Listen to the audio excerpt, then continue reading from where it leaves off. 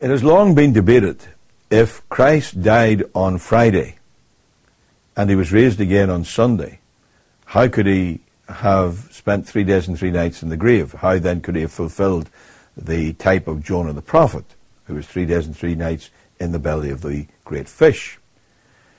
There are a couple of ways of looking at this. First of all, it can be shown from the Old Testament itself that the Jewish method of counting time differed somewhat from ours, and that any part of a day would be counted as the entire day. As I say, that can be shown from the actual usage of the Old Testament. And if that's the case, then there's no problem. Friday, Saturday, Sunday, any part of the day would be counted as the whole. But there is another way of attacking this, and I think personally that it is the truth. And that is that Christ did not die on a Friday. You've got to remember that the Jews had a weekly Sabbath. That was on the 7th day of the week. That was a Saturday.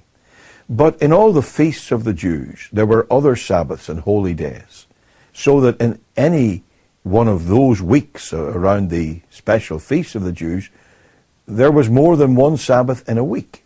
Now, that was certainly true in the time of Passover. The Passover day was a Sabbath day.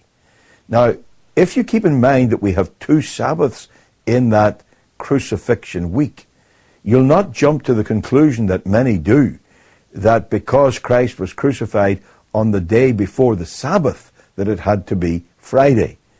I personally believe it was not. I believe that Christ died late on Wednesday, and that gives him 3 days and 3 nights in the grave, and he rises with the dawn on the Lord's day. 2 different ways of looking at the same problem. Thankfully, there's nothing terribly crucial here, because either way does actually solve the problem.